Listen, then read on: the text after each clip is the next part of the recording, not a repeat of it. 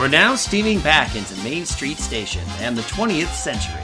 Or is it the 21st century at this point? Who knows? Either way, if you'll be leaving us here, I'd like to thank you for riding with us aboard the Animusings podcast.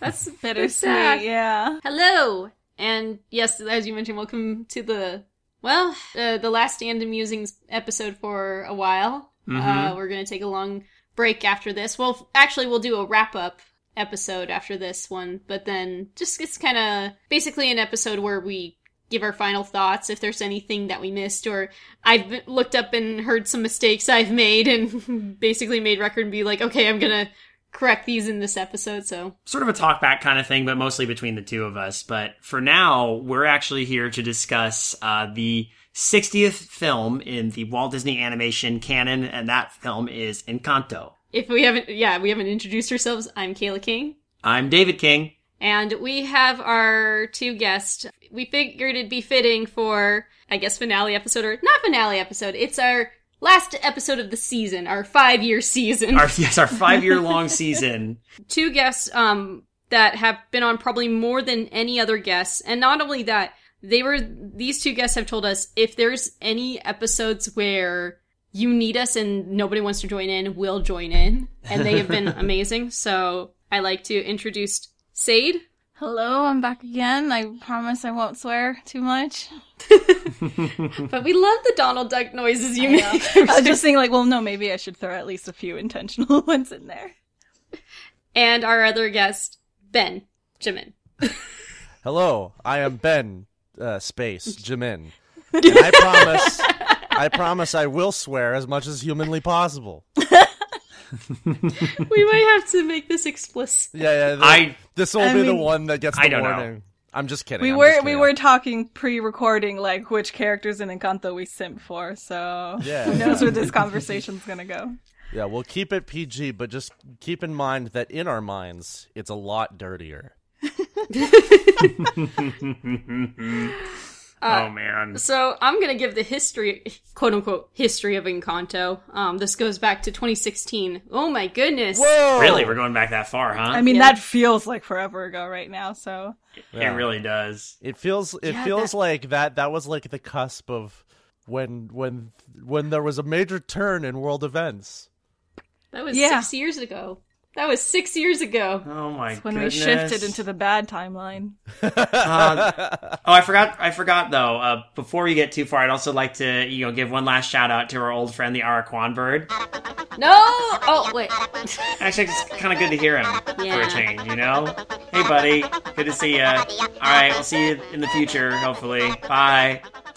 So, it's 2016. We got Jared Bush and Byron Howard. They just finished up directing Zootopia. And they want to work on a musical about an extended family. That's their idea. But also, that same year, Moana came out, and Jared Bush had actually worked with Lin-Manuel Miranda, because Jared Bush wrote the screenplay for Moana, and Lin-Manuel Miranda did the music. And they're like, hey, why don't you join us? We have an idea. We want to do a musical about an extended family. And Lin-Manuel Miranda says, I would love to work on a Latin American musical. That's been a goal of mine.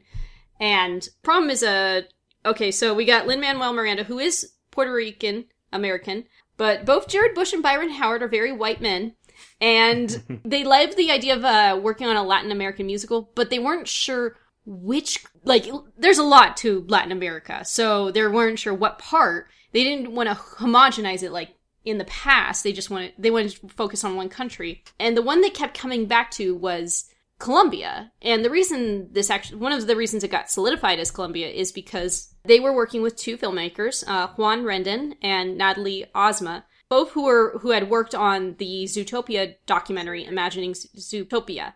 And both were Colombian, and they both kept bringing up Colombia, and they were like, you know what? There's something there. There's something with this country. So actually, these two individuals ended up being consultants as well.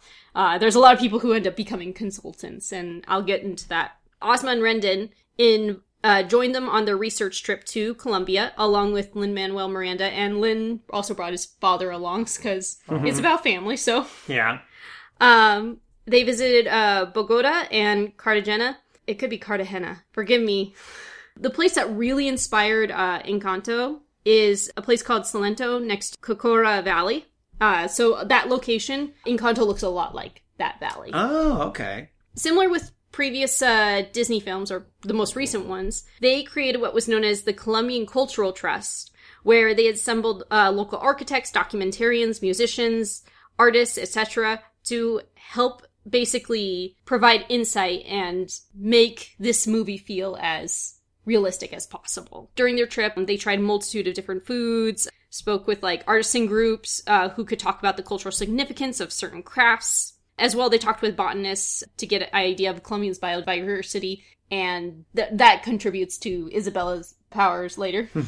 So after the research trip, they realized, okay, we're going to need another voice in this that's not just ours. So they actually brought in Cuban-American writer Charisse Castro-Smith. And for those who don't know, she worked on Devious Maids. I've seen the show. It's fun. It's cool. It's a Lifetime type show. But she also worked on The Haunting of Hill House, which is really good. Really good. And she was brought on as a writer and co-director. And the reason she was brought on was because a lot of her strength was in writing family dynamics. And I'm like, oh yeah, that makes sense. Mm-hmm. That makes a lot. After, if any of you have not watched The Haunting of Hill House, that makes a lot of sense. From what I read, there were multiple versions, and Wikipedia lists all these versions, and but the problem is I don't want to go off Wikipedia because it didn't have it had a source, but it was a book that I could not access. So I'm not going to use those.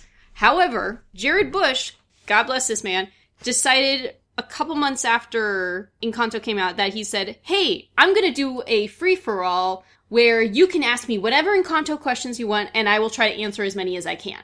And this helped me a lot in, giving some background information and giving me some insight. Because this actually helped with a lot of things like, oh, I didn't know that. Oh, that's really cool. So I might give some little tidbits here and there as we go through. They worked on the story, and actually Lin had wrote 8 original songs for this film. Now, they had planned to send the animators to Colombia in March 2020. Oh, no. We all had a lot of plans in March 2020. That didn't happen. What was the problem? So a lot of the animators did end up working remotely. And actually, a lot of the film was put on hold. From what I've gathered, it seems like a lot of the voice actors worked on the film in 2021, which is interesting because the film was released in 2021, so. But that's Disney for you. They're like, okay, you have only this much amount of time. Yeah, good luck. So. Oh, boy. So the film was released theatrically on November 24th. However, because of the COVID-19 pandemic, so it had a 30-day theatrical run, but then it was released on Disney Plus on December 24th of 2021. This was a very strange era of movie releases because they did a similar thing for Black Widow and a couple other movies that came out that year. This actually has an effect on what I'm about to say, because I think this is going to develop into a new trend. I think this is the first time Disney has decided to do this. They didn't really do that with Raya. They released it theatrically first, and that didn't do as well. But this one, okay. So the film, from what I gather of the film's budget, it was around $150 million. Encanto had grossed about $96 million in domestically and $160 million in other territories, making a total of $256 million, which that's not, in terms of money, that's not exactly a big success for Disney. But something happened. So as soon as it got released to Disney Plus, it became huge. Insanely huge. And I think we all kind of noticed that too, especially if you're anywhere on the social media zeitgeist, you would have noticed it. So first off, Encanto, once it was released on Disney Plus, was an instant hit, and they were reporting that it was the fastest title on that service to reach 200 million hours by viewing time by users. Not only that, the soundtrack had reached #1 on the Billboard charts, which that is insane because it beat out Adele. And then not only that, their song, We Don't Talk About Bruno, was the highest charting song from a Disney animated film in more than 26 years. Jeez. That it ranked higher than Let It Go. Just let that sink in for a second.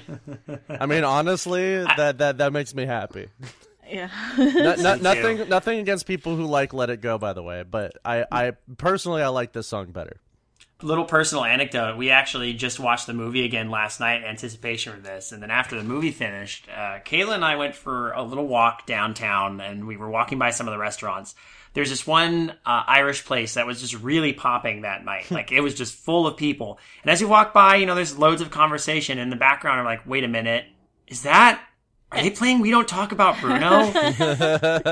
And it was true. It was true. At and I was like, bar, wow. On a Thursday night.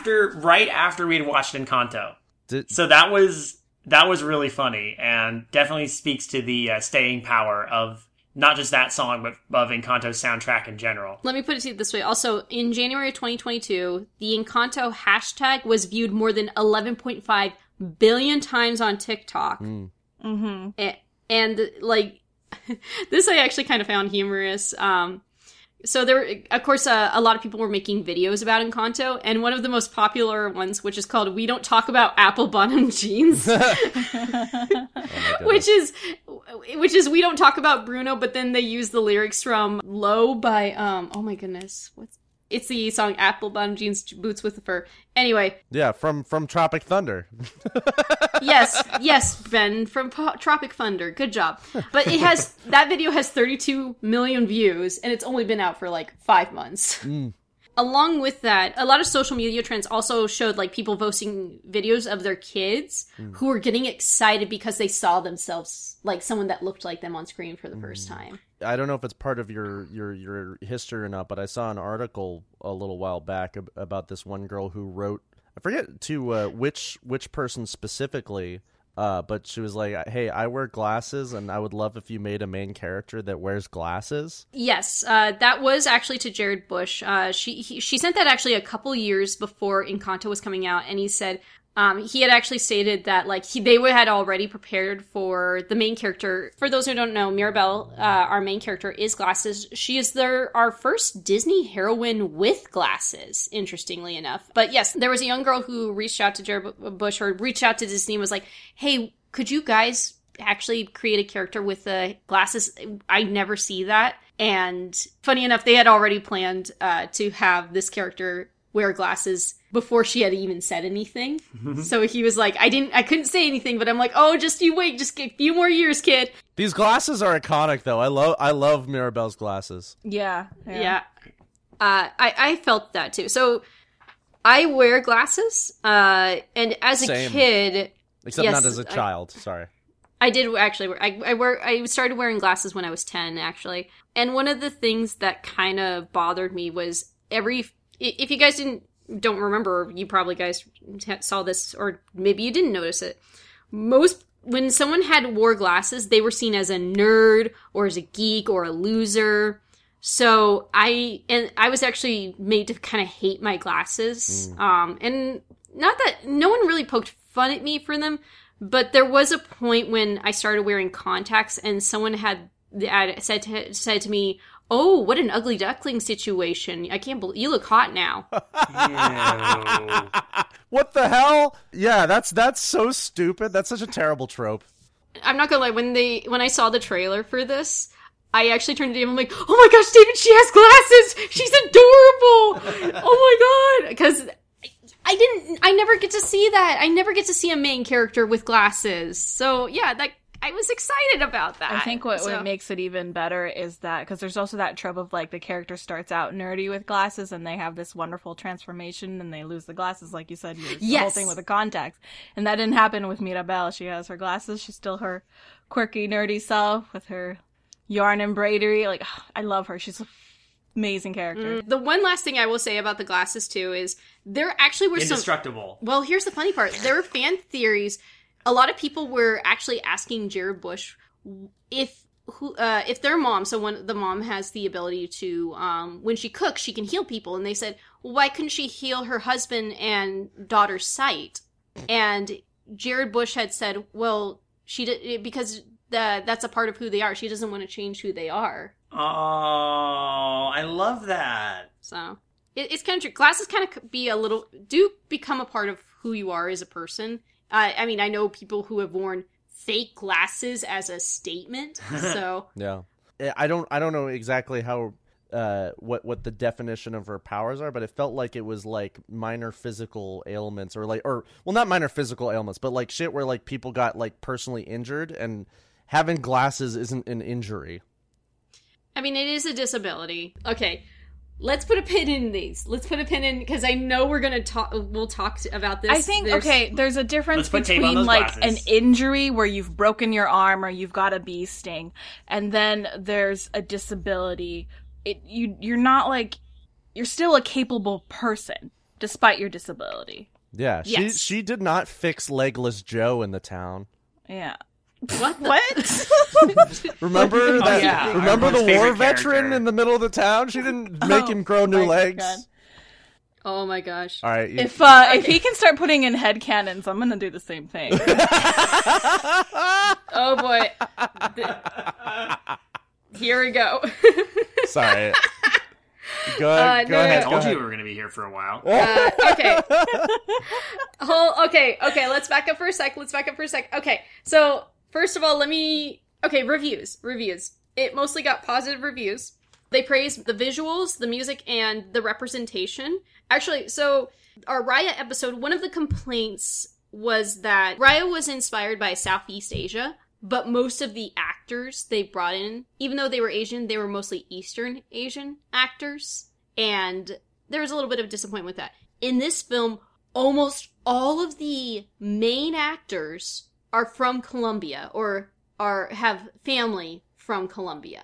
When I was looking, there was only like one actor, and that's Jessica Darrow, who plays Luisa, and she's Cuban American. Mm. But yeah, everyone else, Stephanie Beatriz, her dad is from Colombia. John Leguizamo. Born in Colombia, actually. Mm-hmm. Didn't know that. Yeah. Oh, there's only one other person I can think of who's a real Far Cry, and that's, of course, our man Alan Tudyk. We'll get into that. We'll get into that. Reprising his role as the chicken from Moana. So, it was also praised for not being homogenized. So, if you've noticed, like in past films, Raya was just a homogenization of Southeastern Asian countries. Moana was just all Pacific Islander countries, etc. This was specifically Colombia. It was giving attention to Colombia as a country. And then not only that, this movie gave attention to Colombia in real life. People were like, started looking up Colombia and learning more about Colombia, which as a country, they don't really get that much attention, unfortunately. Usually the attention that they get is less than favorable from news media, anyway. Exactly. So, and another way they received praise was actually from therapists. Therapists have used this to explain trauma and healing. And especially, this also brought more attention on mental health as well. Yeah. Interestingly enough. Well, they consulted with therapists, if I'm not mistaken, yes? Yes, they actually consulted with, like, psychologists, therapists, grief counselors, a multitude of people in the mental health field about family drama to help create this film. But yeah, this also put mental health a little bit more in the media, especially the mental health of first-gen children of immigrants. As well, Encanto received 3 Oscar nominations for Best Original Score, Best Original Song for Dos Oruguitas, and Best Animated Feature, and it won Best Animated Feature. Nice. So, It's weird that we don't talk about Bruno wasn't nominated, but that they also... They actually, so here's the interesting part. A lot of people asked about that, like, why didn't you use We Don't Talk About Bruno? Its popularity occurred after the Oscar nominations were in. You telling me, like, the Disney people who were working on the film weren't jamming to that song before they submitted? Yeah, but I don't think they saw it. They didn't see it as, like, Oscar bait. They saw Dos Oruguitas as the Oscar-winning song, but it didn't win. But then also because of his success. So in February 2022, Encanto was hailed by Disney CEO Bob Chapek as the company's latest franchise. Uh-oh. Yeah, there's going to be more. As soon as she said the words Chapek and franchise in relation to this, I'm like, oh no. I have mixed feelings. Encanto 2, The Reckoning. Well, okay, like, I would love more of like Peppa's side of the family, because I mean I loved all the characters, but I like love her kids. Yes, we'll get into all the characters. We're gonna. There's so much I want to discuss about this. Plus, there's a lot of behind the scenes stuff that I learned about this that I want to bring up. So, before we do that, should we? Okay, personal histories. I guess I guess I gave mine, which is about the whole glasses thing. But there is one thing I want to bring up with this film. You know what? No, you know what? When we get into the music, I'm going to bring it up. Okay. Well, put a pin in that. Don't forget. Yep, put a pin in that. When we get around to the music, for sure. Yes. Or as we, we just don't talk about the music. We don't talk about music. No. In this movie? So, I mean, but David and I had seen this only once before. And honestly, at the time, it was, I think we were just more in we just wanted to watch something that was very relaxing and didn't have to think of anything. I remember. I was trying to remember what the context was for it, but it wasn't that long ago. I would say it was it was near the beginning of the year, even. Yeah, but I remember you're like, I want to watch something easygoing, because we were choosing between this and like, I know what. Schindler's List. Candyman. Oh. Oh my God. Okay, yeah. One of these is a lot more relaxing. I will mention, even though it's not necessarily in the right context for this podcast, the new Candyman is actually pretty good. Yes, it is. That's what I heard. But yeah, we were debating, and David said, I kind of just want to watch a film that's a little more fun. Then you watched Candyman, obviously. Yes. Nowhere near the amount of family trauma in that film. So when we definitely generational trauma, though. Oh, jeez. So when we watched the film, at the time we were like, David and I were like, okay, it's good. But then we were like finding a couple issues with it. I think we were both kind of thrown off by the fact this film does not fit the Disney formula at all. Yeah, no dead parents. Well, actually, no, wait, there's a dead grandparent. There's one dead grandparent, but yeah. But it's not the same. You didn't see him fall off a cliff or whatever. Well, okay, anyway. Oh, no, wait! No, we did! We saw him murdered! All right, never mind. It was way worse! I take it back! But then we ended up watching it, when we watched it this time, Dave and I both enjoyed it so much more, and found a lot of, like, when we were just focusing on the film as a film rather than just as a popcorn flick, because I don't think this film is at all a popcorn flick. And I think that's what we kind of expected. Mm-hmm. When we saw it the first time. Oh, yeah. I would say watching it the second time, which was, just before we recorded this, we were taking a closer look at it. We already knew the beats, so we were looking for the things that maybe we thought, well, this felt kind of weird in the movie. Like, it felt like... And then we looked and we're like, nope, the clues were there. It's a much tighter movie than we anticipated the first time. So the second viewing was even better. And I came away from it appreciating the movie so much more. Yeah, it's not that I disliked it the first time, but I definitely understand now, like, having watched it a second time, the depth and care and, like, understanding that goes into it, and why people cherish this one already, why it's going down as a classic. Mm-hmm. Who wants to go first about their personal experience with this film? I'll take it. I don't have much in that. I did see it in theaters, maybe a couple weeks before it came to Disney Plus. I would, just seeing like advertisement for it, and I was like, it looks like it might be fun. It's got Latin American culture, so that'll be like relatable. And so I asked my mom if she wanted to go see it with me. And normally when I like take her to go see a Disney movie, I'm like, maybe it'll be like a bonding thing, because I think we saw Merida, which was like the mother-daughter thing, and she hated it. We went to see Coco because I had already like seen each movie once, and I was like, I should bring back my mom so we can bond over it. So she hated Brave. I took her to go see Coco because I was like, yeah, we'll just cry together at the end. She didn't cry. Wow. Yeah. Tough woman.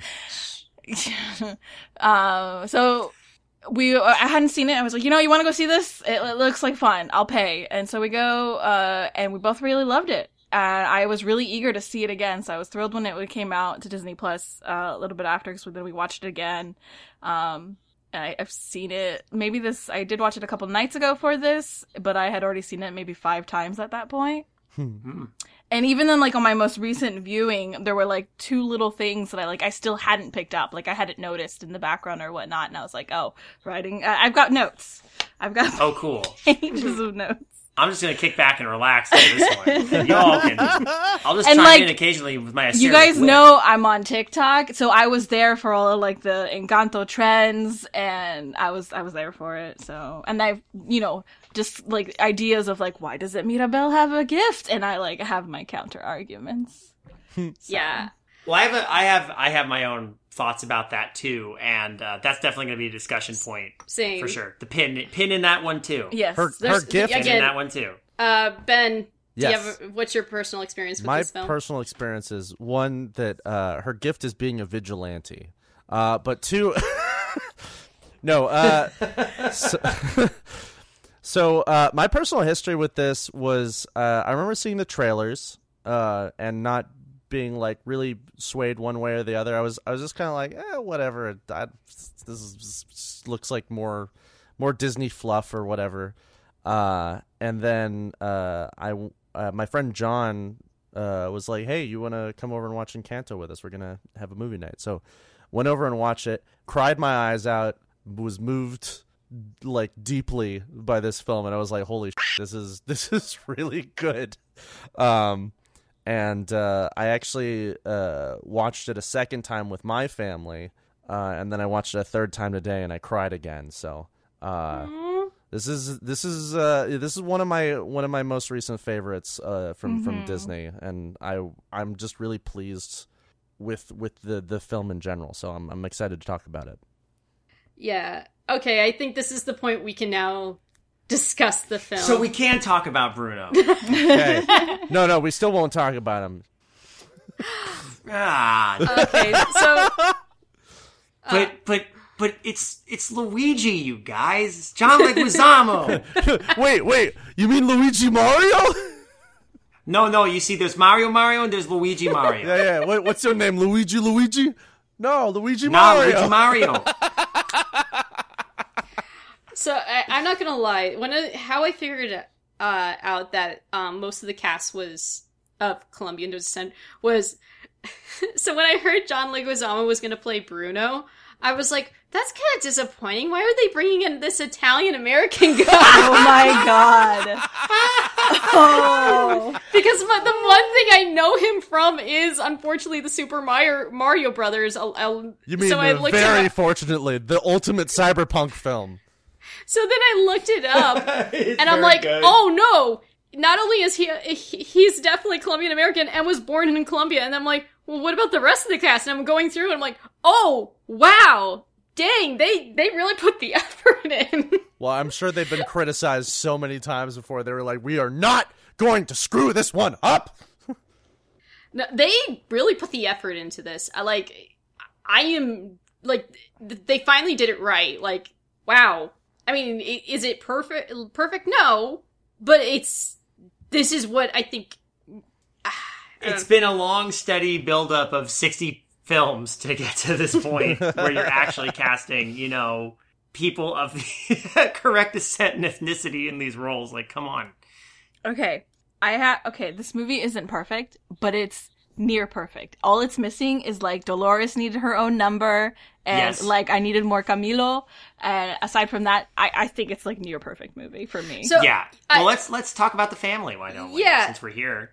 So, of course, we got Is it time for grandkid roundup? Grandkid roundup.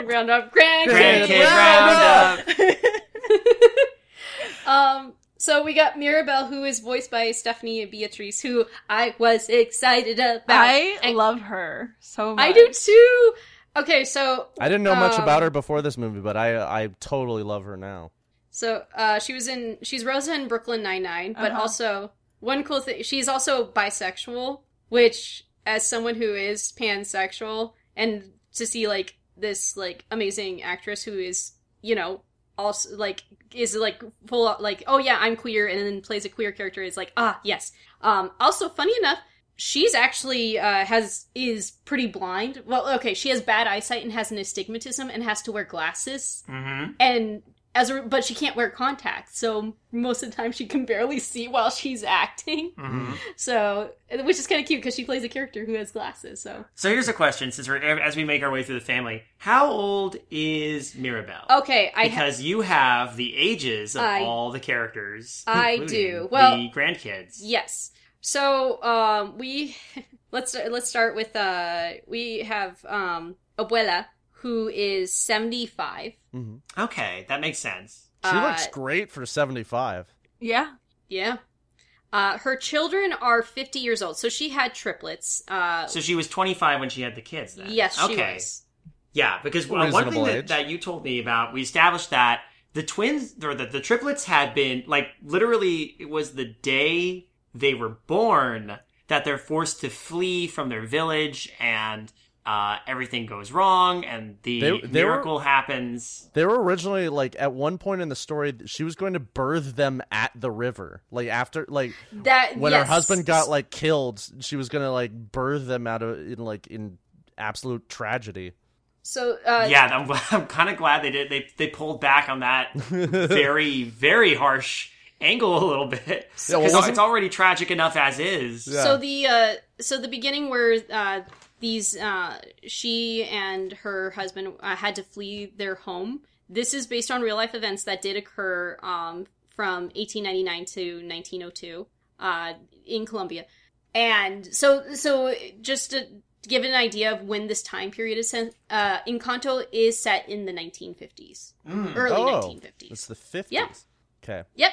That would explain how Bruno knows about telenovelas. Exactly. Yeah. No, There's televisions. Yeah, because I was gonna guess like the 30s, maybe the 40s at the latest, because they were using record players and those really old like cameras. Yeah. Well, they're also. I mean, one thing too is they're isolated in that valley. Like, they're in a rural area, so like certain technologies would come. So wait, later, did or they Bruno? wouldn't get it right away. Did Bruno spend like a couple years exploring? Is that where he learned about telenovelas? Well, Bruno can see the future. I mean, don't forget, he probably saw telenovelas. Yeah, that makes sense. Like, there we go. Could you imagine that Bruno just uses his vision powers just to watch telenovelas? Unlimited power, and all I want to do is watch television from the future. Another thing too about Latin American countries is the fact there is this a lot of Latin American countries tend to be underdeveloped or a bit behind because you're talking about technologically. There are urban areas that have access to more modern technologies, and then there are a lot of rural areas where they don't have like a streamlined way of getting, say, the television or the newest camera or like, right, and they don't need it either. Yeah. They're happy, they're content, they're living, their best lives in this place, at least as much as they can. And, the people who were originally refugees, escaping with the family are now living in this pretty pastoral life under their care and protection. Mm-hmm. So, I mean, it's a pretty ideal setup if you think about it. Yeah. Like, honestly, I look at this society and this community. I'm like, this is a healthy, vibrant, healthy. Healthy. I mean, from the outside, I mean, the whole point of the movie is that you get into the nitty gritty and you start to see all the pressure and the family drama and all the cracks. You see the cracks, which their family was built on a foundation of trauma. Okay. Yeah. Well, yes, exactly. There's a lot of there's so many good themes in this. Yeah. Yeah.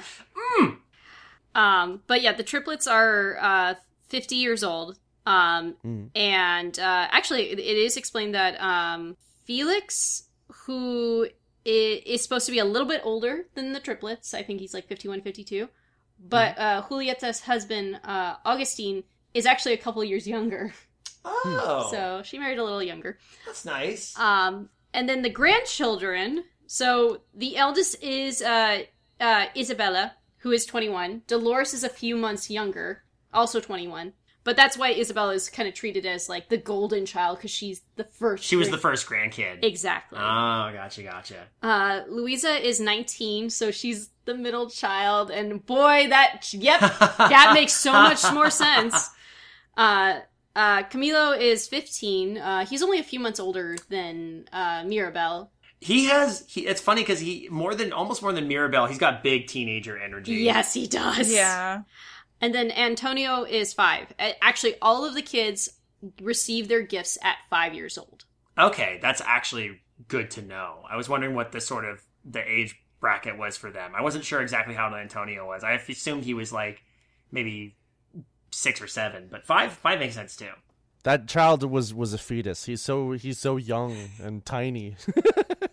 He has amazing hair, though. I will say, because I'm with you.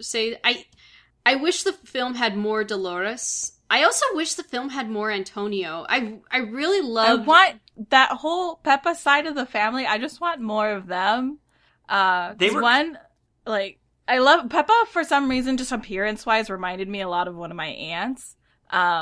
Also, yeah, she just reminded me a lot of my aunt. And then like Felix is such a wonderful husband because there's like all these little touches of like where he's like taught his kids to like just like be really good to like the women in the family, where like Camilo is bringing tea to his mom to calm him down, or like Antonio telling his animals to warm Abuela's seat, like, and then like Felix even gives him this like subtle thumbs up, and I'm like, this man is a wonderful man. Yeah, he's also he's got gem. some. He just seems so jovial. Well, like even he's in the got song... some of my favorite expressions in the film. Like he's just amazingly expressive and just like he's just so funny and interesting and lovable. I love that guy. Well, another and a really good dancer. Yes! Yeah. Oh my god. When they start getting into the Bruno song and they start doing is it like a salsa together and just the hip movement is amazing. I think another thing too is when as soon as Pepa tells him, "Are you telling the story or am I?" And the first thing he says, "Sorry, mi vida, go on."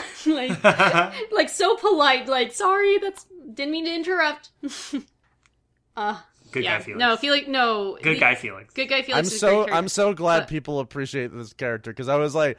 I didn't hear many people online talk about him or whatever, and I was like, this guy's my favorite. I love this guy. I also appreciate Augustine as a dad too. Okay, first of all, I need to bring this up because I was surprised. So Augustine is voiced by Wilmer Valderrama, and for those who don't know, he was Fez from That 70s Show. Oh, yeah. No way. Yeah, that was a weird thing for me. I'm like, wait, what? Fez? That's you? What are you doing? I haven't seen you in a while, bro. No, where you been?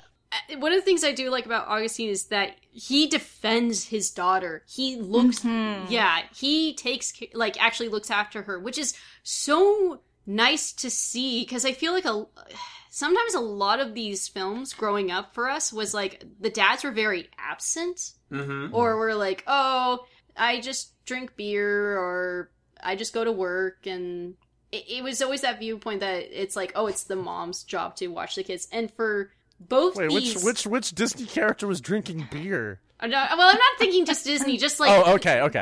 I was just thinking of like Ariel's dad, like give me another keg. Yeah, he's just drinking bubbles of it out of a conch or something. Well, but even then, like, Ariel's father was, like, very angry at Ariel and just was... It was like, it was my way or the highway. Both these dads are so caring, but they're not, like... They're not the type of people that are like, no, you have to do things my way. It's more like, no, I'm here to help you. They're supportive. Yes. And they're trusting, especially Augustine, because he, like, when he, obviously we're jumping around here a little bit, but when, like, he finds out about the vision, he's very, very quick to, like, try and help his daughter keep her secret. Yes. Mm-hmm. Which is immediately, of course, foiled by Dolores, but, who can hear everything. I find that, so this is something that I find kind of funny. At the time when I first saw it, I'm like, wait, hold up. So the Bruno has been hiding in the walls for the past 10 years, of their house. And Dolores has known because she can hear him. Yes. But, I think there was like a tweet that went out, and I thought this was funny, that she says, where it said, Dolores will reveal Mirabel's secret at the drop of a hat, but Bruno hiding behind the walls, that's his biz.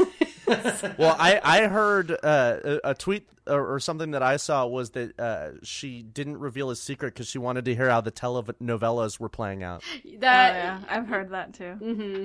I just found that kind of funny. I'm like, wait, she could keep Bruno's secret this whole time, but as soon as she hears about Mirabel, I think she's actually phenomenal at keeping secrets, because she's hearing gossip from the whole town. Yeah, that's true. At all times. And one of the things I love about her character so much is those little tiny squeaks that she'll make. Mm-hmm. Like when she learns Mirabel's secret, she does it. She makes a little and then scurries away. And so, but she's always doing that, and I think that's in my headcanon, it's a little quirk of hers that she's developed. Every time she hears some really juicy town gossip, mm-hmm. that's her response, because she can't be dramatically oh my god, every time she overhears something. Yeah. So I don't know. I love her character. I think it's the fact that Mirabel's first response is she's going to tell everybody. I'm like, is she known to do this? I kind of, but this is one of those think cases. she knows. Yeah. Which ones she's got to keep under wraps, and which ones are because if obviously something's affecting the magic, this is going to come to the table. It needs to be on the table. Everyone needs to know. Yeah. Right, and keep in mind, everybody is living, and this is especially true, everybody's kind of living in, not fear, but in tension, low-key tension with Abuela, because they don't want to, they want to continue to prove themselves. They're important. They have a role in the family, and if, things go wrong, they don't, it's not like she immediately goes and tells Abuela. No, she starts whispering down the table to everybody. Yeah. So they all trying to start picking it up. What do we do first? We can't, it's so fascinating. And we get into the character dynamic there about the generational trauma there too, eventually. But, I want to say, I agree with the statement that, Pippa's side of the family is there, but they're kind of underutilized in the film. Yeah. Another thing, too, is, so there is an established relationship between Antonio and Mirabel that's so sweet and so loving, and I wanted more of that. And the problem is I can't think of a way to add more of that, but, because, I just wanted to see more of it. It's more like a personal thing, it's so well developed, it's so sweet, because they actually call him Tonito, if I recall. Yeah. That's his nickname. Yeah. Which is adorable. Yeah. Everything about that kid's adorable. Well, yes. So one of the interesting things David and I picked up was, so there's that point where he says, "Oh, Bruno can use my room to have his vision."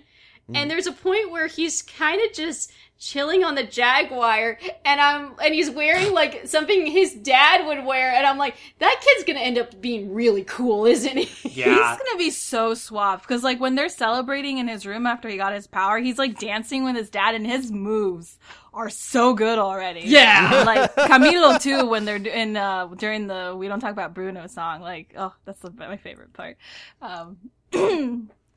Yeah, no. It just makes me all of that makes me feel so much more bad for Mirabel. Because this kid's got everything and she got nothing. but what I love about it is that he is, he's still incredible. In the points where he does care, he clearly still cares about his cousin. He's not gonna. She was there for him, and so he's gonna be there for her too. And I will say, it is really important that we see that for Mirabel's character too, that relationship he has, because it shows that she is, nurturing and caring, and the one of the biggest strengths she has is she is intuitive, and she's trying to see people for who they really are, and not just because of their gifts. So I have the theory that I've heard, and I think this is I think this is the most correct theory in my opinion. Maybe you guys might not agree, but there's a lot of question why didn't Mirabel get a gift?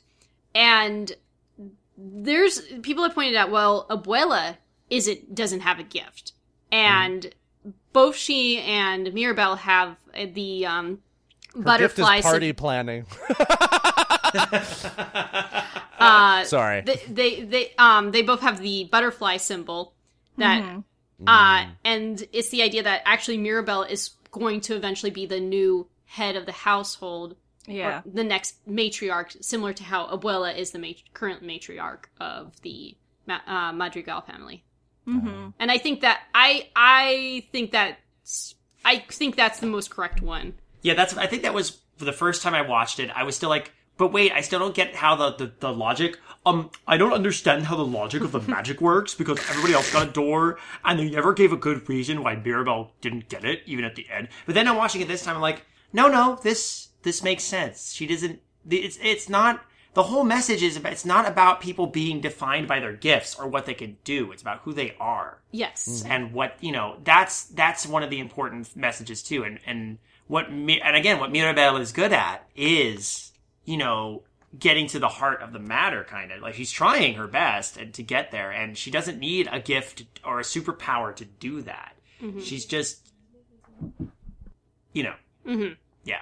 Well, her gift is also sewing and musical ability and dance. She's and indestructible good at a lot glasses. Yeah, and indestructible glasses. She's like so good at a lot of things. She carries a lot of pride for her family. Mm-hmm. And, like, a lot of love for, like, each individual member, and it just carries out so well, because, like, she has a relationship with Antonio. She, like, was able, in some sense, I feel like she does have a gift. Like, she had her gift, it just didn't manifest the way everyone else's did. But yes, she's gonna inherit her grandmother's role. But, like, you notice, like, she's the only one that, like, speaks directly to Casita? Mm-hmm. Yeah. Actually, like, I'm trying to think of any other time that someone has... Other than Abuela, because Abuela did talk to Casita. Yeah. Yeah. I think only she and Abuela are the ones that talk to Casita. And, like, I think Mirabel has this, like... this might be me reading into it a little bit more, but, like, she can see into her family members' hearts. Like, where... There's a sequence with Isabella in her room, and her room's all, like, fantastical and stuff, but, like, then it gets, like, really kind of over the top, where I think we're not just inside Isabella's room, but, like, inside Isabella's, like, heart. Mm-hmm. And same with, like, Luis's song, because we definitely get, like, all this, like, imagery that's, like, obviously they're not really suddenly in front of Cerberus, and she's not really juggling the whole town. Yeah. I think she was, inside Luis's heart at that point. And then same when we are flashing back to when we lose Grandpa Pedro, and, like, because you see the memory, but Mirabel is, like, standing there, like, seeing it for herself, and, like, right. I don't know, she's, like, she sees inside them. Yeah. When she talks to Casita, like, and then, like, just the whole imagery at the end where she opens the door to the whole house, and she's, like, in the center of the door now, because that's her gift. It's her family. Mm-hmm. Yeah. Mm-hmm. It's such a beautiful message, honestly. I almost saw. I talked to some friends that when we watched the movie for the first time, and almost felt like she was, like, the spirit of the house. Like, when she puts the doorknob on the place at the end, like, that's when it comes back to life. But that's like I like your interpretation the best. But that's how you can also tell that the music is such a big part, because you mentioned, like, she takes pride in her family. That's shown basically throughout the first song, about when she talks about the Madrigal family and introduces each one. You can tell she's very proud of her family and loves talking about them. Like, even though she doesn't have a gift herself, she clearly loves her family and is very proud to be a part of that. Yeah, and a little bit jealous, but so would I. I mean that's so one of the things that's very relatable, I think, to anyone in this film is all of the Madrigal family has, like, roles that they take on that I think a lot of people in one way can relate to. I mean, okay, so one of the songs I think a lot of people really liked outside of We Don't Talk About Bruno is Surface Pressure. Mm-hmm. And yeah, that's definitely, I would say, one of my favorite songs. But first of all, there's not a bad song in this. I agree. Like, Dave and I were trying to figure out, is there any songs that are unlikable? I'm like, well, not really know. Like, I'm like, is there some that I like more than others? Yes, but there's none that I hate. Yeah, there's no, I'm James! My name is James! There's no song that you would, like, skip if you're, like, listening to the soundtrack. Yes. There's no A Guy Like You hidden among the other amazing songs of the soundtrack, so. Yeah. But yeah, so with the Surface Pressure, boy, because I'm an older sibling, and apparently a lot of older siblings relate to that song. Mm-hmm. Especially in Hispanic families. Yeah, like, I saw so many videos on TikTok of just people relating to that song. Mm. Yeah, it's, because, yeah, there's, it's that, like, pressure to basically be perfect and carry a lot.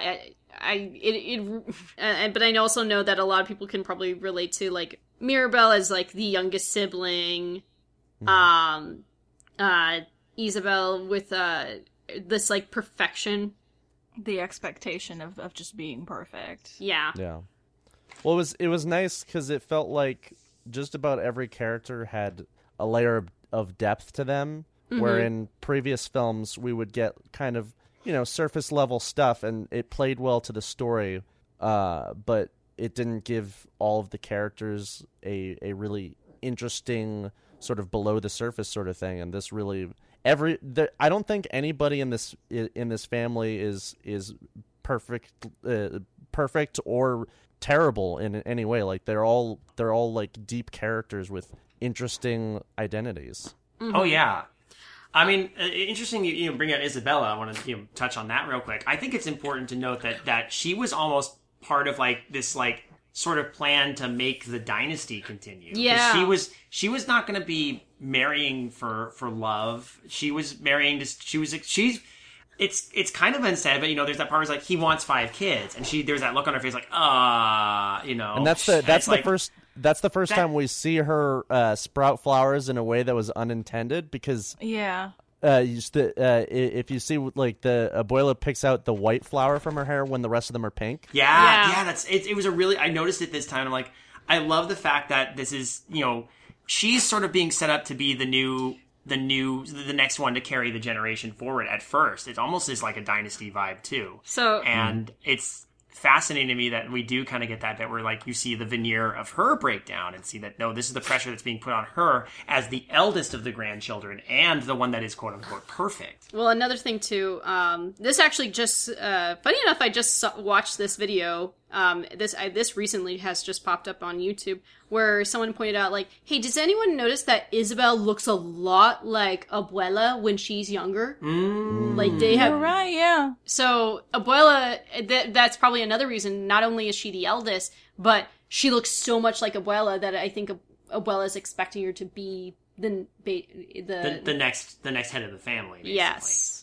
No. Because she's also born first, so that makes sense. Mm-hmm. Yeah. I told you guys, because we get a lot of, like small hints of, like, where she is, like, and we'll get, like, little hints to that reveal of, like, oh, she didn't want to marry him, she was doing it for the family. Yeah. I told you guys to listen to her at the end of the We Don't Talk About Bruno. Did you catch it? No, because we tried. We, like, went back 2, 3, 4 times. She kept getting lost, or we kept losing her voice among the others. We tried to listen, but it was hard. So, like, if you listen to her, she's so everyone's repeating their lines that they were singing earlier in this song. Right. Hers actually changes to she just starts repeating, I'm fine. Oh, really? Oh my gosh. And it's like that first, because earlier she's singing like, oh, he predicted a perfect future for me, but then that's like the first, like, it's like, you can't I've seen it too many times and I listen to that song a lot.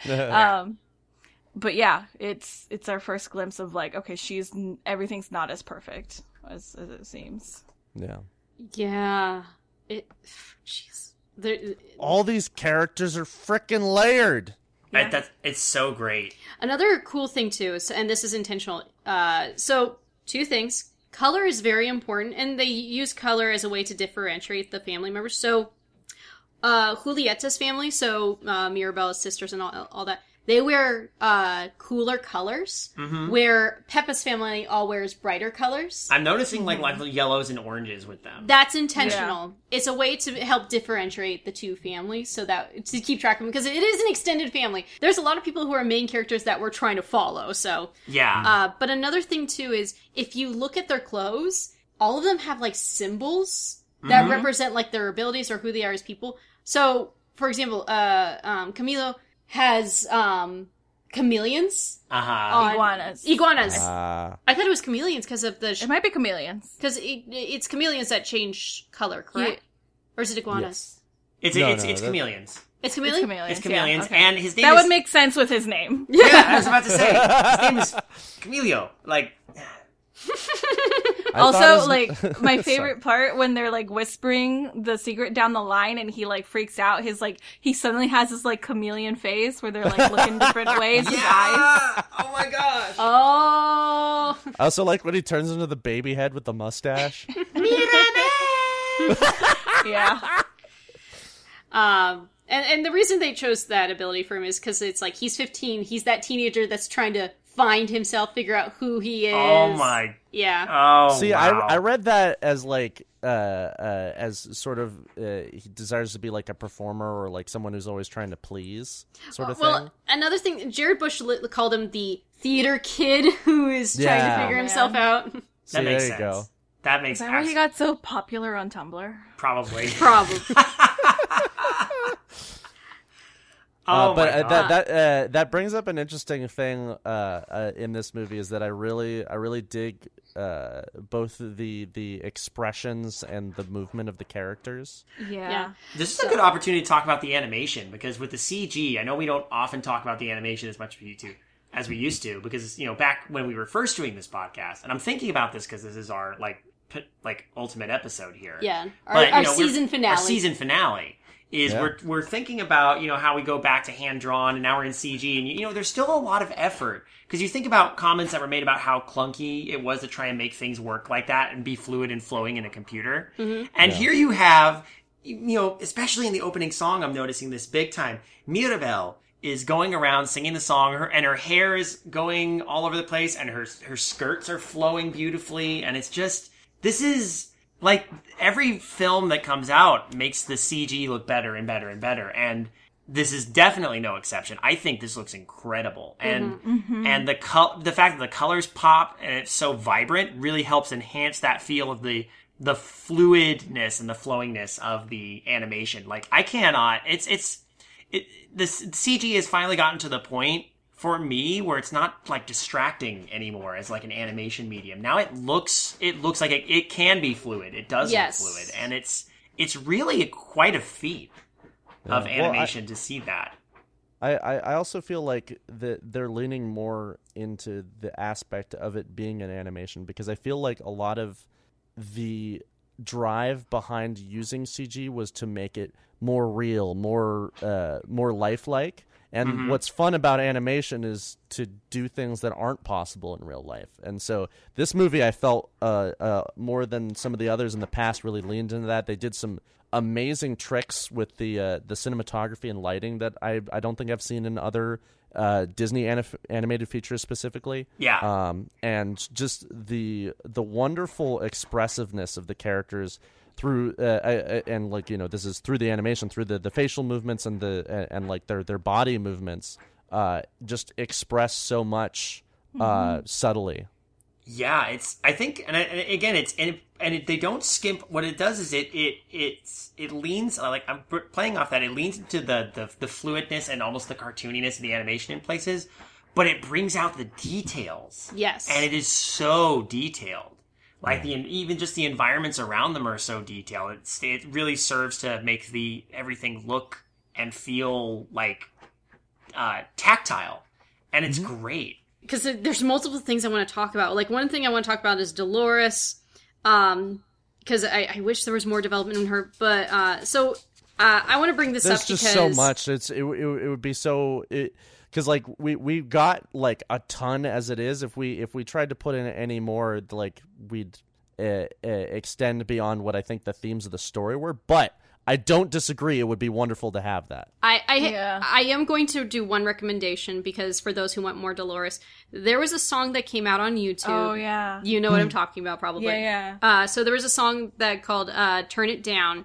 Actually, written by she goes by Oreo, and interestingly enough, I was already familiar with her work because she worked with other people we worked with. They brought in the actress who voiced Dolores Adasa to actually sing this song, and she actually contributes to the lyrics of this song as well. And it is a great song that actually feels like it would be a part of the movie itself. It does give a little more insight into Dolores's head, so I would recommend check that out. It's called Turn It Down.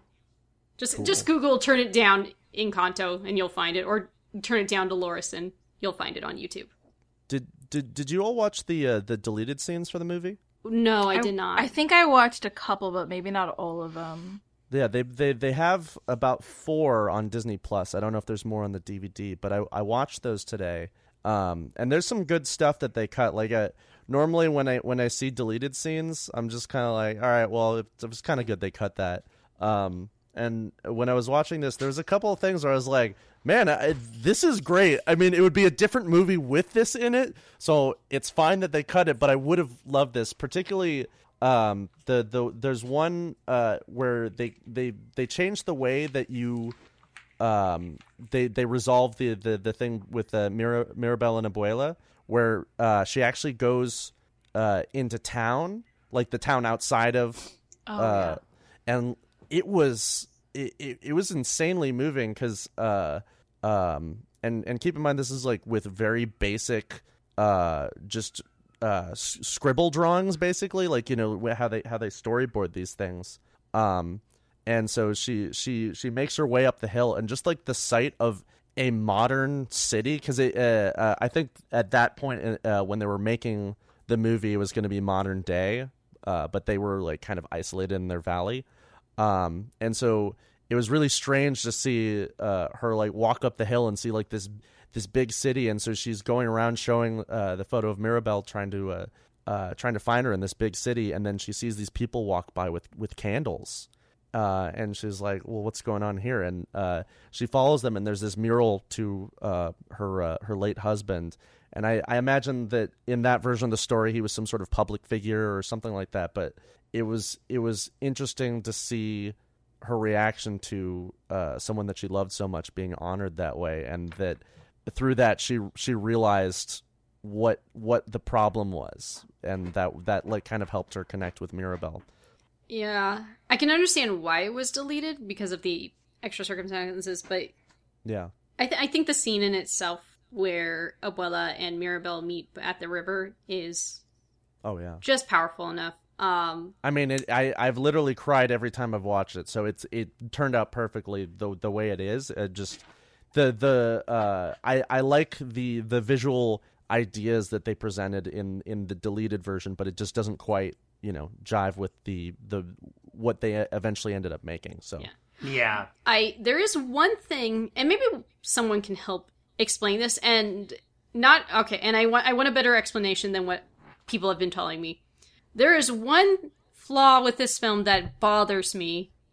So there's that part where Mirabel, it's after the party, and something falls and she hurts her hand, and there's cracks all over the house. Mm-hmm. And then she tells Abuela, and they come out, and they're all gone. Like, completely all gone. And I'm like, how? No, how?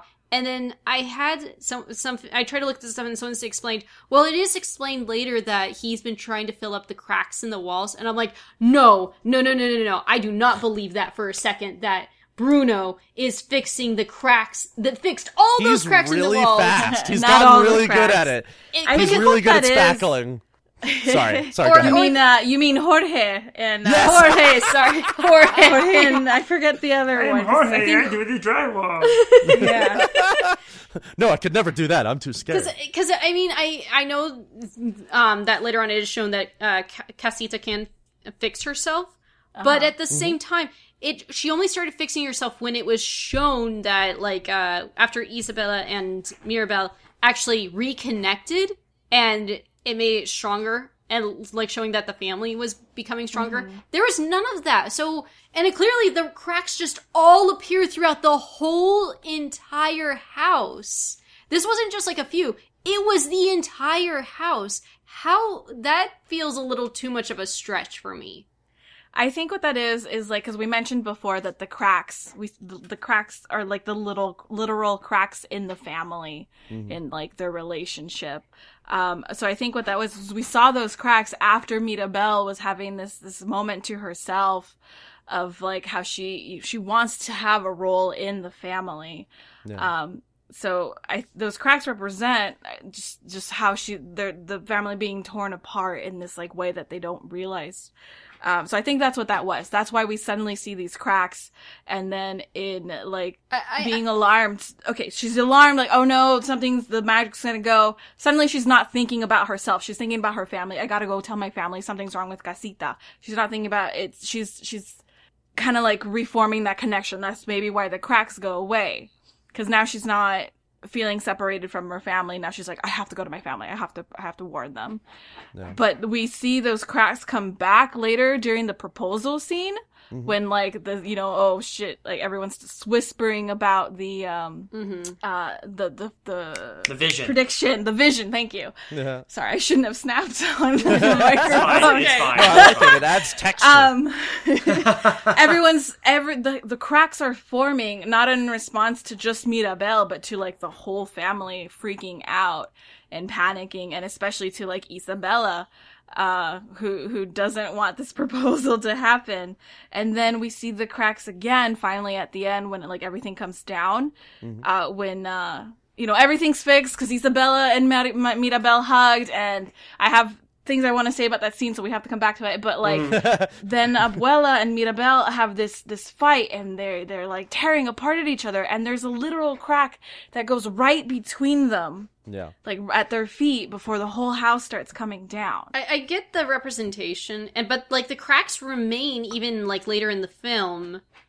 So you're talking about why do they disappear immediately after she sees them in that first time? Like I wouldn't mind it so much if it was just like it was a crack in like one wall and then they disappeared, and like, okay, Casita was able to fix this up but it was the whole house. Like I was just like, wow, I think that's the only thing that's a bit of a stretch for me. My reading of that, though, kind of builds off of Said's a little bit, is that one is that you can kind of look at it as Mirabel's character is super empathetic and is able to kind of see into people's hearts and stuff. So when she cuts her hand on it, she gets like a direct connection to the house and is able to see the problems that lay ahead. Okay. And then the other thing, the other way that you could read it is that I feel like the house, and they actually talk about this in one of the supplemental materials that I watched, the house is very reactive to the emotions of the family themselves. And so Mirabel, she cuts herself and, sees like the cracks forming and freaks out. And so like the house, ultimately reflects that and is showing the problems underneath.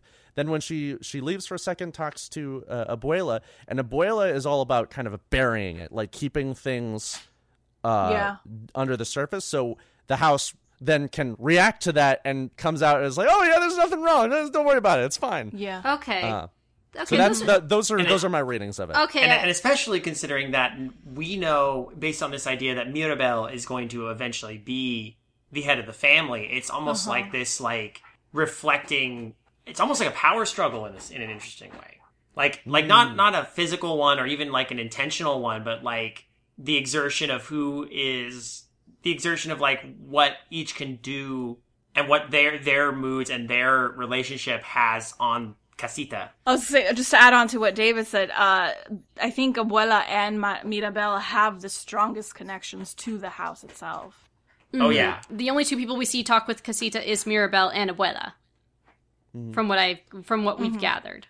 Well, also based off of what David just said, it just brings up an interesting thought. Is I wonder if Abuela is the hardest on Mirabel because she like may be taking on that role, and she doesn't like that, like that's a really interesting dynamic to their relationship that I hadn't thought about. Now, I will argue, I don't think Abuela knows that Mirabel is going to take on that role someday. She's setting up for Isabela to take on that role. Because here's the thing, in a weaker movie, Abuela would be kind of the villain, you know? Yes. Mm-hmm. There's no villain in this movie. And even Abuela, you understand... The villain is God! I'm sorry, go ahead. Yeah.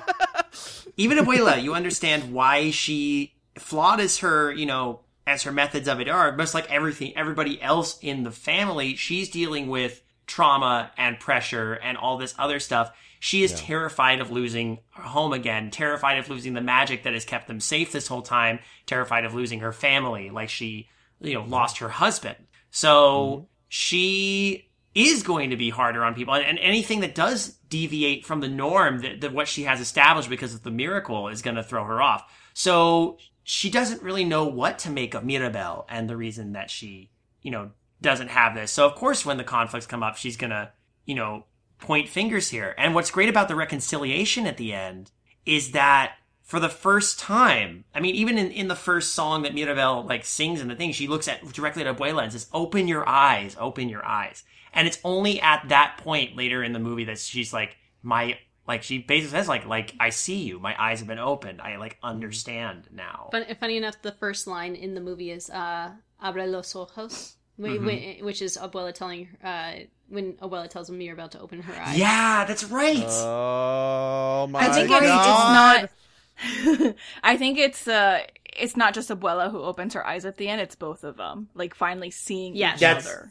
Actually, because they haven't. So, I've noticed something about this conversation so far, and I'm gonna push us towards it. But I want to talk about Mirabel really quick with Abuela, and just because the way she's treating Mirabel is almost like she's a threat to the rest of the family.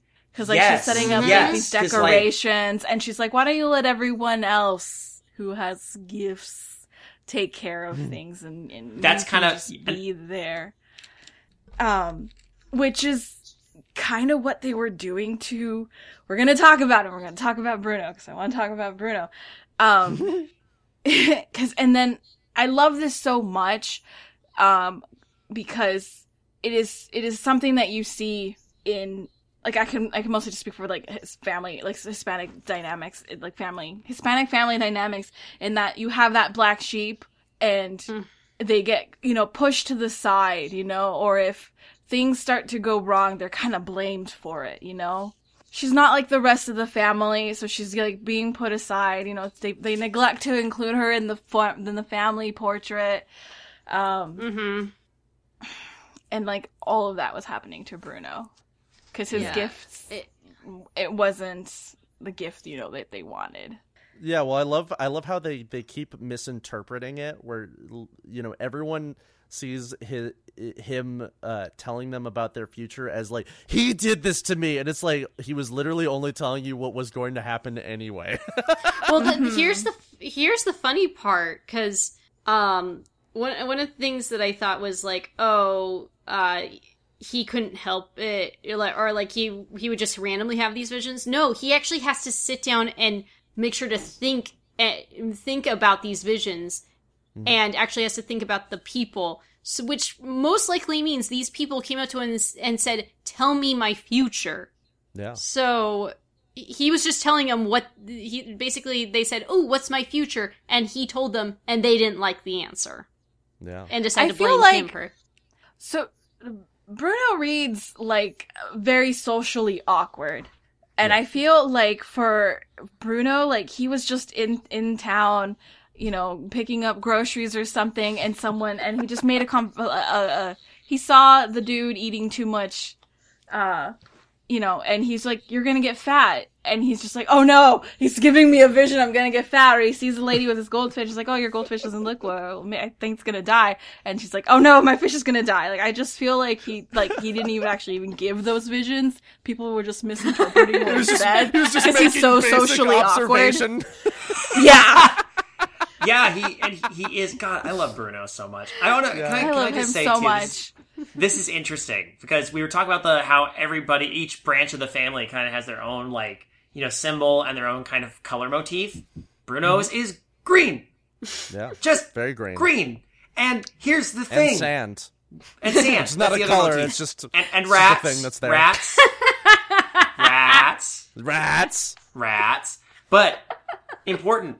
Whenever anything involving his power and his power and the magic and the clothes he wears, it's all got that green thing. And remember, in past Disney movies, a lot of times villain magic. That's right. Green. Who's treated as the villain, the scapegoat for a lot of this movie by the family who misunderstands him? Bruno. Mm-hmm.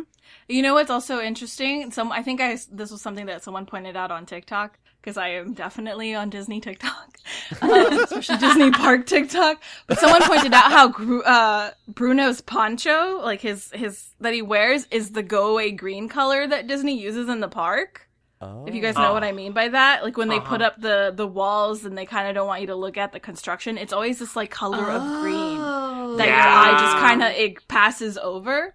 So. I don't know. I just wanted to throw that in there because you guys know I'm obsessed with the parks. Well, I mean, so are we. That's a good detail. And he was that character where he was like, there's like one poster I think where he's hiding in the background.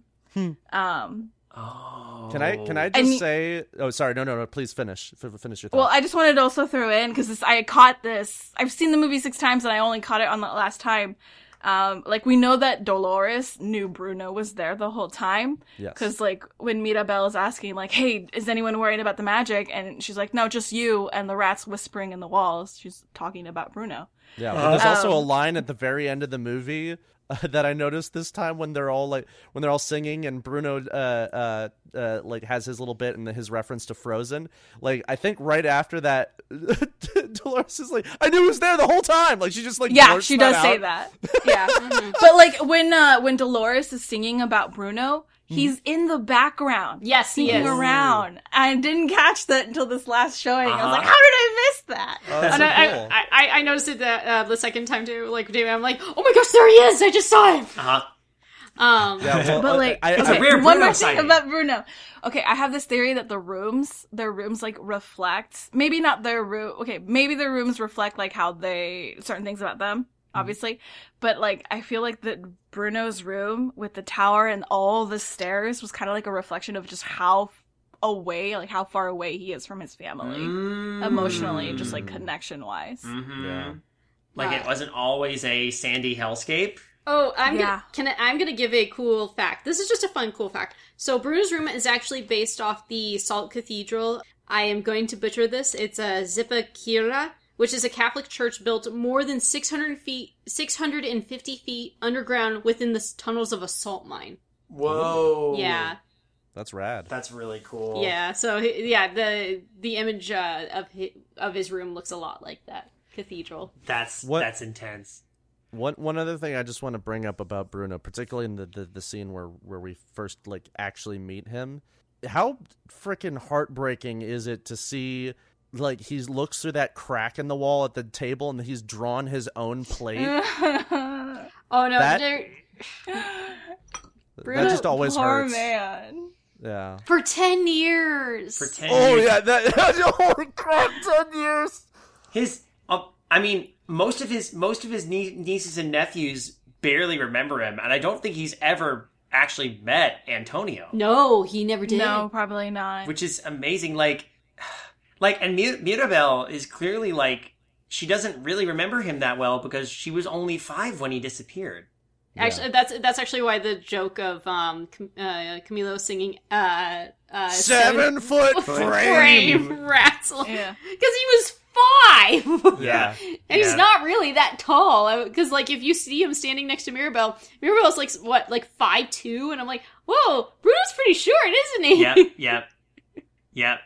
But when you're 5 years old and it makes sense. Oh man. Well, that it just plays into the distortion of the view that everyone has of him.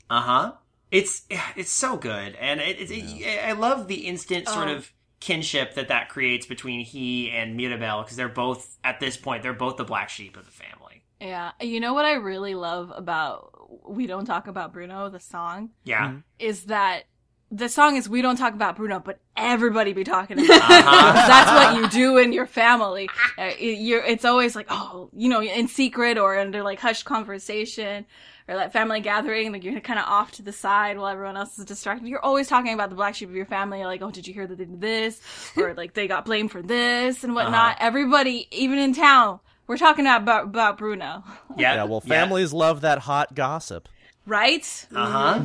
I've heard it's especially true in Latin American families because, like, oh my god, yeah. Oh my god, yeah. The amount of shade that my mom and my aunts like between themselves about themselves, just like it's the two talking about the other one, like. And I bet it's even so. I mean, people know that I have family that lives in a small town. They're in a small town, like, oh, you can imagine how much worse it is. Oh, God. Yep. Oh, goodness. We gotta, listen, when TV shows aren't doing it for you, you gotta start it in your own town.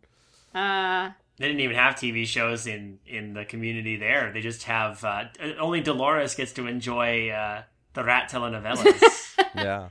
Just a small little fact, just because it's something that I find kind of exciting. Okay, so, So you know how, I don't know if you guys remember this, but like when Louisa's trying to like fix everything and someone said, there's someone who yells like, Louisa, can you fix the river? And she's like, on it. So the person...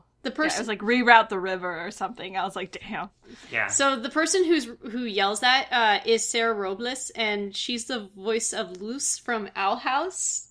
Oh. Yes. So I'm saying this because we just finished watching this second season of Owl House, and I was like, oh, that's so cool! So I was very excited about Owl that. House is a very good show. Do you know who the voice of the guy is who asks her to find the donkeys that got loose? Because that guy, like he cracks me up. Can you get the donkeys? Yeah. Oh, okay. And then I gotta do, of course, a shout out to Alan Tudyk, who... Yeah. Alan Tudyk continues to be the good luck charm of Disney, so he is brought in to do the voice of the toucan. Oh, of course. Yes. Yeah. He's their John Ratzenberger then. Yes. But here's the funny part. He did his... because he's Alan Tudyk, he did his research on how toucans sound, and he did it so thoroughly that when he went to go do the voices... They're like, oh yeah, here's a voice, here's like the sounds of toucans. He's like, no, that's not the sound of toucans. That's just random birds. Whoa! So yeah, what an actor. So yeah, like the noises he's making are actual like what a toucan, the closest to what a toucan sounds like. Yes. How much is he getting paid to make bird noises? Enough that he keeps coming back. I hope, yeah. But, I mean, the good news is that man will always have a job as long as they continue using him as his good luck charm. Yeah, well, okay. he's a latter-day Frank Welker. It's true. So I just needed to give a little shout out there. Yeah, sure. Absolutely. I got something I gotta say before we wrap up too. Please do. Because there's this one thing that I've like that just like bothers me. There's scene that I think should be just tweaked a little bit. When they're singing Isabella's song, like, what else can I do? There's this, I feel like that part would have been so much stronger in just the theming of, like, everyone recognizing, like, Mirabel as, like, being the new, matriarch of the family, of just, like, she sees everyone. Yeah. Where... There's a line in the song that Mirabel sings that was, everybody make way.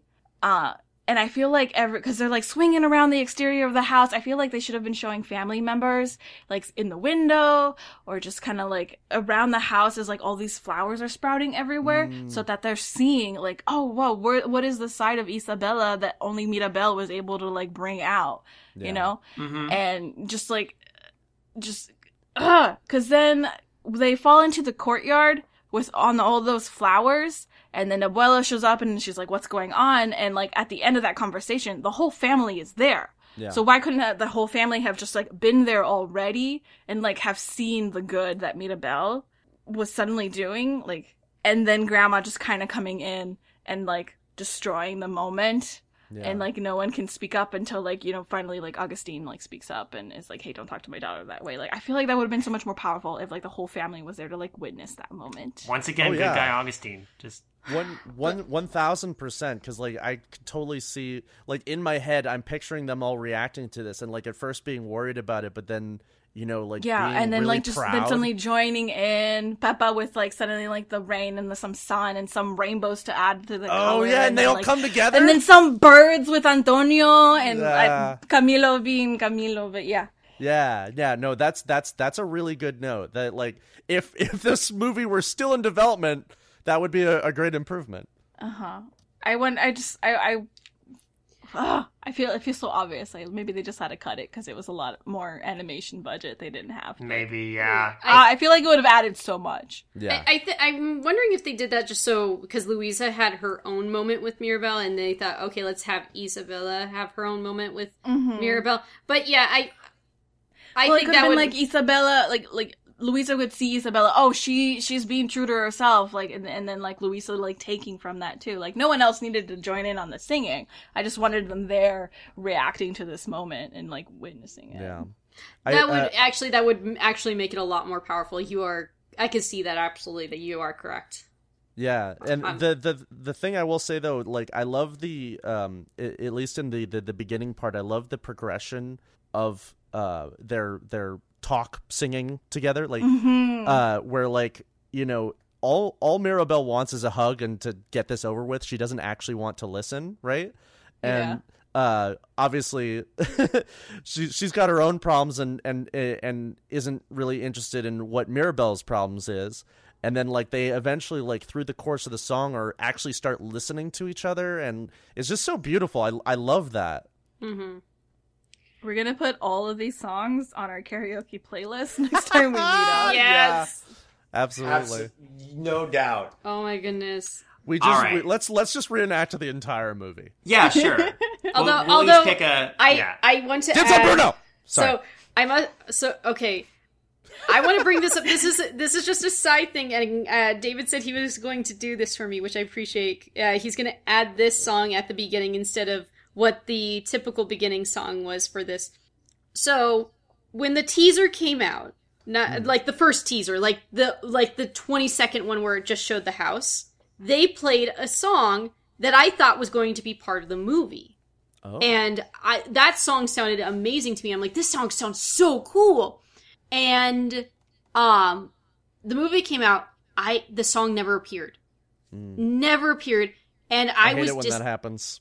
No, but here's the funny part. I was disappointed. And I kept looking, like, at the teaser. I'm like, am I missing something? There was nothing in the comments or anything. Up until, like, a couple months later, after I'd seen the movie, I went back to listen to it. And someone said, great song. What is it titled? And then one person responded and said, Colombia, Tierra Querida. And I was like, what are they talking about? And that's all I found. And then I typed it in. This is a real song that's been out for a while. Not just a while. It's like Colombia's second national anthem. So, and it's amazing. Yeah. And it's such a great beat. And I've been listening to it on loop. And I am so mad. YouTube, you have disappointed me. YouTube commenters, you continue to disappoint me. It shouldn't have taken this long for me to figure out. Let's be honest. YouTube in general, you continue to disappoint me.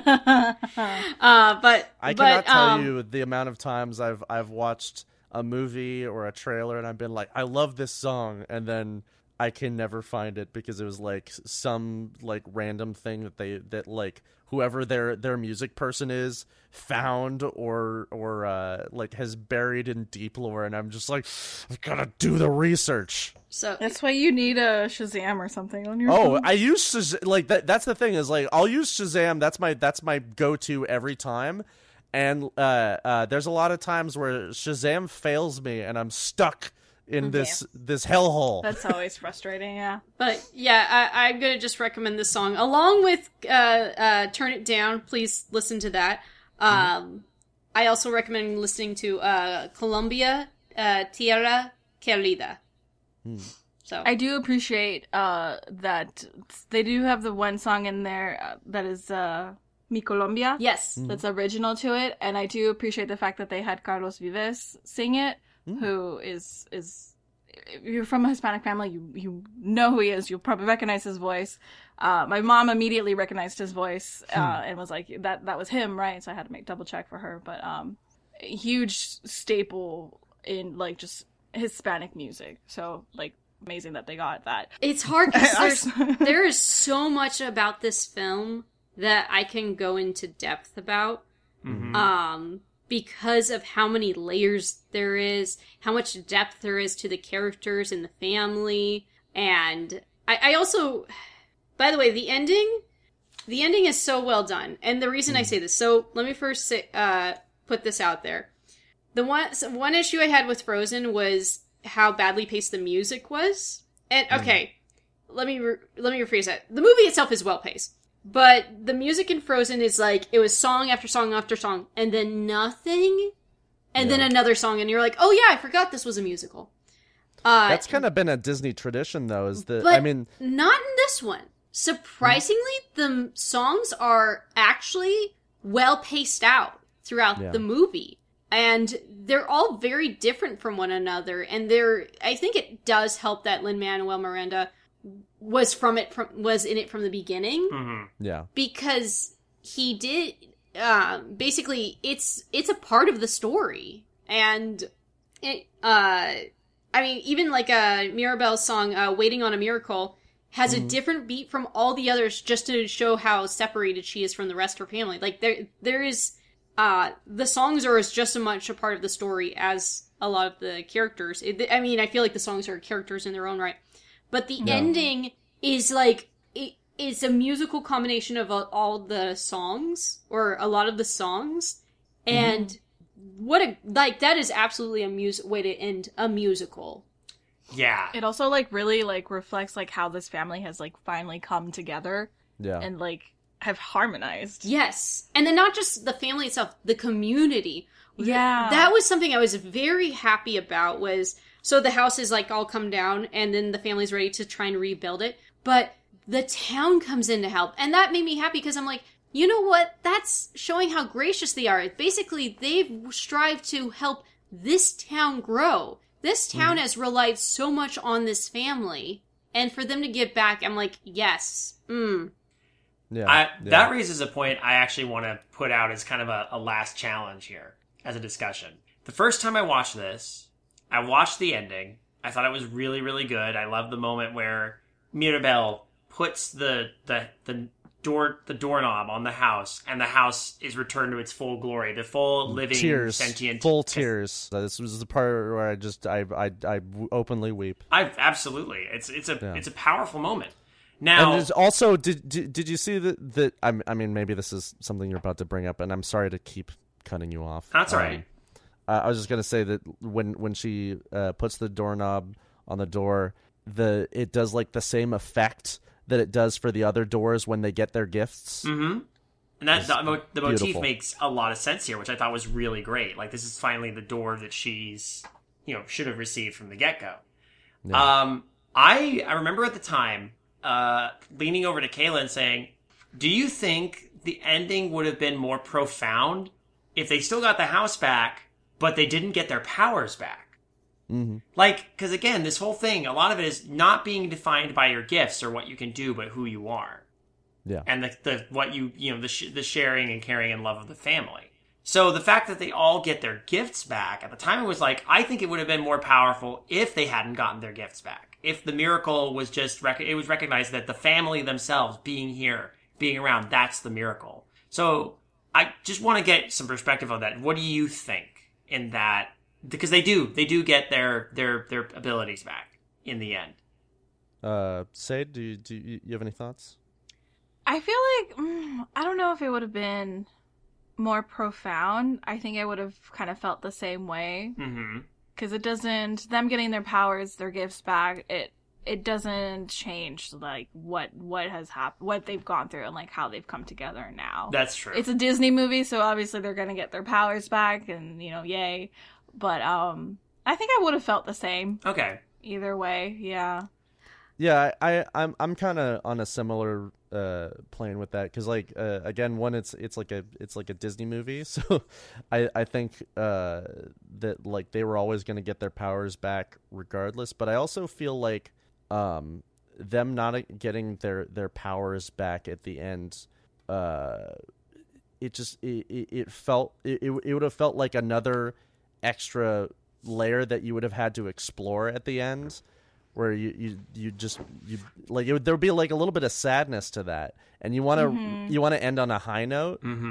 So like the fact that they've rebuilt everything, they've come together as a family, and they get their powers back, like that really gives it like a full crescendo. Whereas like if they built the house, I feel like you would have had to when they built the house and then like they put the doorknob on and like they don't get their powers back, I feel like you would have had to linger on that for a little bit longer. The way I think about it is, so the original idea is that the original foundation was shaky, but now with the town coming in together to rebuild this house, the foundation is now stronger, which then makes the magic stronger. And another thing that they learn is they don't need their powers to define them, but it's still, their powers are still a part of them, though. Like, one of the things that Isabella realizes is the amazing things she can do. Rather than just making pretty flowers, she can make cacti and, like, things that are poisonous, and they're still beautiful, though just not in the way that people expected. That's still part of her magic. Right. I would feel really bad for Louisa if she was that muscular and still couldn't move a piano. I don't know. It was just an interesting thought. Yeah, no, like the second time I watched it, I was like, you know what? Because when I first watched it, and I was more like cynical about it, I'm like, I don't know. It felt like it would have been more profound to me. But then watching it again, I'm like, you know what? Just let them have it. They don't. Yeah. They realize it's not. They've learned. They've all learned something, and they deserve to have to start again with the stronger foundation. No longer is the miracle based around the. And here's the other thing too. No longer is the miracle based around the candle. The candle's gone. Yeah, I remember watching the movie earlier, and when the candle like fully dissipates and the flame goes out, I remember going like, oh shit, I'm gonna have to watch and see if they get the candle back, and then I completely forgot about it. Yeah, but no, we don't see it again. No, the candle is no longer the source of the miracle. It's this new foundation that they've built. I actually just realized something too. So, it was confirmed that candle was actually their wedding candle, just to make things more tragic. My god! Oh my god! No! Why would you hurt me like this? Sorry. But here's the thing. Their magic was founded on the loss of someone. I was about to say it was a self-sacrifice and an ultimate act of love and defense by an individual for the sake of the family. But this new miracle is built on something being found, I would say. Yeah, I think on just like them coming together, them and the whole community, because something I realized, and I forgot to write this down, I'm glad I remember. Suddenly, like Kayla said, the foundation is stronger and the magic is stronger, and I think that's true in that we see Casita moving things outside the house suddenly. Oh, that's right. And so we've only seen Casita move people inside the house when she like throws them out, but then she's physically bringing people in, like moving the earth outside. So I think the magic has now extended to the entire town. Yeah. That's actually, it's a good point. But as you're talking about, I'm like, yeah. Oh so my gosh, is that what the sequel's going to be? Is the house now has too much power and is Oh no! It takes over the village. It's the next haunting of Hill House. Oh! It comes to and Charisse Castro Smith wrote over that one too. It's all coming together. It's gonna be part of the Chapek franchise. No. Oh, I just wanted to talk about the Mirabel's song about waiting on a miracle, and I feel like that song is very relatable to a lot of people, and I think particularly like kind of the millennial generation. I feel like that it plays into a lot of themes where like all these other people before me got all these great things, and like, you know, there's a lot of you know, disappointment in that, and she's like really she keeps getting kicked while she's down, and like that song really reflects that, and I feel like that's like very, very relatable for our generation in particular. It's almost a little too on the nose in that, like, you know, she was promised this gift by, you know, the later the older generation promised this wonderful gift and all this, and then it never came. Yeah. I wish you hadn't brought that out. Now I'm just sad. We can delete it. No, I think it's important to bring it up because, again, it is something interesting to think of. We may end on a pessimistic note, but not Encanto. Nope. Encanto it's just a beautiful movie. I really like. I was very, very pleasantly surprised. Like I didn't have a lot of expectations towards it, and it gave me so much more than I was expecting. Mm-hmm. Likewise. Exactly the same, yeah. And it's just such a, and again, what a culmination when it comes to the storytelling. To kind of put a bow on this, I just want to say, like, with Kayla and I, and actually, and to an extent, the two of you as well, having, you know, done this podcast for a bit, we've seen the medium, not just in the animation, but in the storytelling, progress from Snow White and the Seven Dwarfs to this point. And I've been pointing out recently how the formulas have changed, and how even though there's certain, like, you know, it used to be really easy to say, oh, this is a Disney movie for XYZ reasons. It's not quite as tropey as you used to be able to, you know, pin them down as. We're going into villains now that don't have a villain. We're going into films that have deeper themes and meanings. We're in a completely different medium of animation than we were when we started, you know, way back when Walt was first pitching the idea of doing this Grimm's Fairy Tale as a movie. And it's just fascinating that we get to this point with the 60th film, and it's doing so much, building off of this legacy that's come before. And it's just fascinating to see how much it has grown, changed, and, you know, genuinely evolved over, oh my gosh, almost a century at this point since Snow White and the Seven Dwarfs premiered. We're getting close. Can you believe that? Yeah. Did I ever tell you my grandma was at the premiere of Snow White and the Seven Dwarfs? No. Yeah. So her family was all like kind of you know, celebrities at the time in Hollywood. So I think there might be a photo of her somewhere at the premiere of Snow White. Wow. That makes sense, actually, considering what I know about her. That's so cool. Wow. Also, would you say that since we all together kind of formed this podcast, we made the foundation and right now we're putting the proverbial doorknob on the podcast. Oh my gosh. Yeah, we kind of are. Here it is. Click. Whoa. Hola, casita. Oh, casita. Oh my gosh. You need to put in the squeaky sound of the window waving. Oh my gosh. I love when the house was like, how do I save a miracle? And then the house just like shrugs. It's so good. It's so good. This movie is great. Yeah. Delightful. Do we have any final thoughts, or? I think therefore I am. Thank you both for joining us for this. This has been a wild ride. And I'm Mr. Toad's wild ride, if you will. Yeah. I'm grateful to have both of you, not just on this final episode or season finale episode, but with us throughout the whole, throughout this whole 5-year journey. I mean, Say joined us with Three Caballeros, and then I know, if I recall, Ben joined us for Bambi. Yep.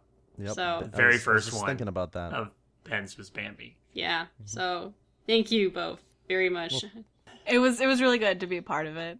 To like speak on like one, I love animation. I enjoy Disney, and you know it's part of like the So I don't know you guys as long as you guys have known Ben, but like it's part of like Disney. I have a lot of love, and then I have some things about it, but like I think of it fondly because it's something that also makes me think of you guys. So it was good. I enjoyed being on the show as much, and you guys putting up with my nonsense.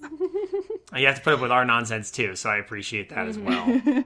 Yeah, and as we all know, we would just my nonsense antics are all over the place here. But thank you again for including me, and it's always a lot of fun to talk to you, and especially about this stuff. That's, I mean, it's a part of our lives, and it's also such like, I mean, it's a big part of, you know, just about everyone's life at this point. So it really touches on a lot of things. It's a cultural juggernaut, Disney. I mean, like, you can, you know, the thing is, you can look at it through all kinds of angles here, especially today, and we can all have mixed feelings about where it's going and where it is now versus where it maybe was before. And, you know, the history of this company and even just this animation studio has been full of ups and downs and things where you can take the fairy tale veneer off it and see kind of the parts that are, you know, hard and the parts that are, you know, mean-spirited and everything too. It's not always that simple, but, you know, at the end, it's what the medium has produced that it has staying power for a reason. And when you watch something like this, you see that there's still care, and at least from the, you know, writers, animators, story, music, everything, that they're still making incredible stuff. Mm-hmm.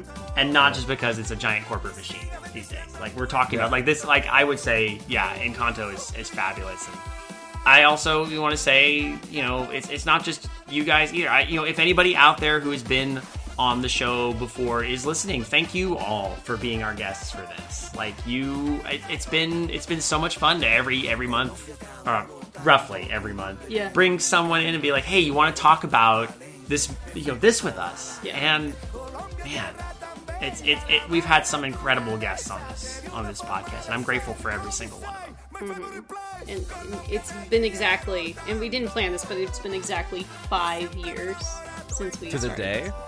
Almost. Wow, that's amazing. Yeah. Thank you for joining us on this magical tour. For those of you who joined us for the entirety of the Grand Circle tour, we appreciate you. Thanks again. Please avoid the closing doors. Now remain seated until the train has come to a complete stop. Then lower your head, watch your step, and disembark. And be sure to watch your kids.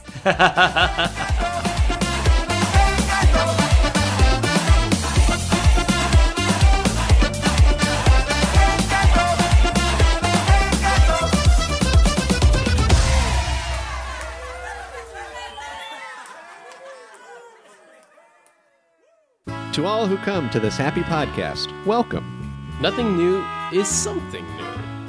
That great poets imitate and improve, whereas small ones steal and spoil. Hi, I'm Andrew. And I'm Justin.